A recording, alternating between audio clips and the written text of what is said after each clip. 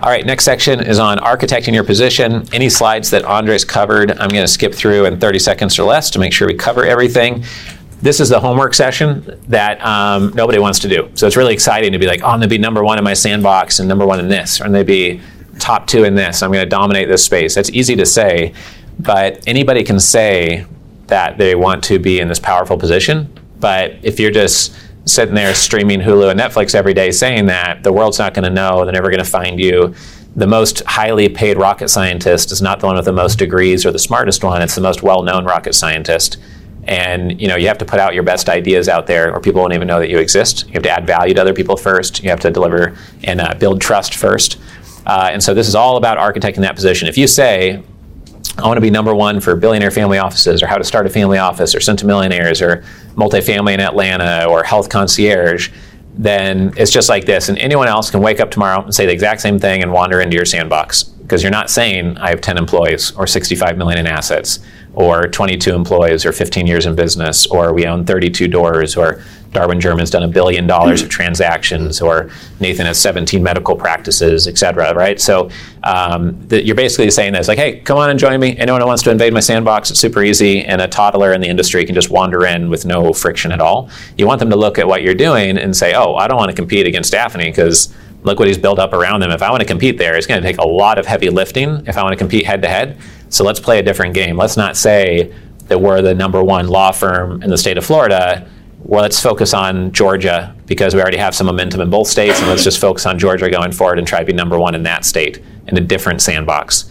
So I was talking about this during the lunch break with one of my friends here, and by the way, I looked for fun to see how many emails we'd exchanged in the past to get to a meeting today, and we had exchanged 82 emails to get to point of today saying, okay, let's move forward and work together in this way. And it took some phone calls, me going to his office, following up whenever I was in Dallas, and 82 emails later, I think we're ready to work together. And that's pretty average for follow-up for a important joint venture or choke point type partnership.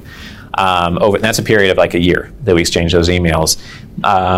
So it does take persistence and follow-up, and what you want is for someone to perceive your sandbox and see this. So they don't want to come into your sandbox. They want to do something slightly different, totally different, or partner with you instead of trying to go over you or through you. So Andres talked about this.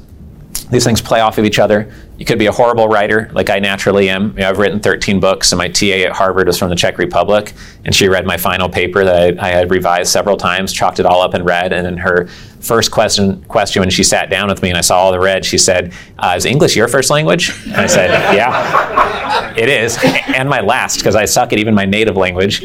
And so I'm bad at writing. I would doubt there's many people in here worse than me at writing. You've probably seen an error or two come through the email blast. My team catches me. We have a full-time copywriter now. We didn't have that till last year. But that is not my strength. The first time I got invited to publicly speak, I couldn't even eat that day, and I thought I was going to throw up, even though I hadn't eaten anything. So I'm not natural at any of this stuff. But whatever you're really bad at, you can just do that last, right? So if you don't want to even speak live in front of a live audience on YouTube Live or Facebook Live, that's fine. You could record a podcast. And if you're bad at that, just interview someone via email. Just say, hey, here's 7 questions. Can you answer those? And now you have a blog where you've done an interview. Now you're more connected. You have more insights. You're adding value to people. Then you can go to a podcast where you can always edit something out. If you stammer and get stuck, you can always edit that part out before you publish the podcast. That's no big deal. Once you do a podcast interview, then you can transcribe that with rev.com. And the fastest way to write a book is just have a 12-point PowerPoint slide. Give it as a webinar, give it as a talk at some local groups 10 times, and the 12th time you give that talk, you just record it and transcribe it, and each slide of your PowerPoint could be a chapter of your book. And each slide you do a little bit on a case study, a best practice, a pitfall to avoid, et cetera. And then that's the easiest way to write a book versus the most painful way.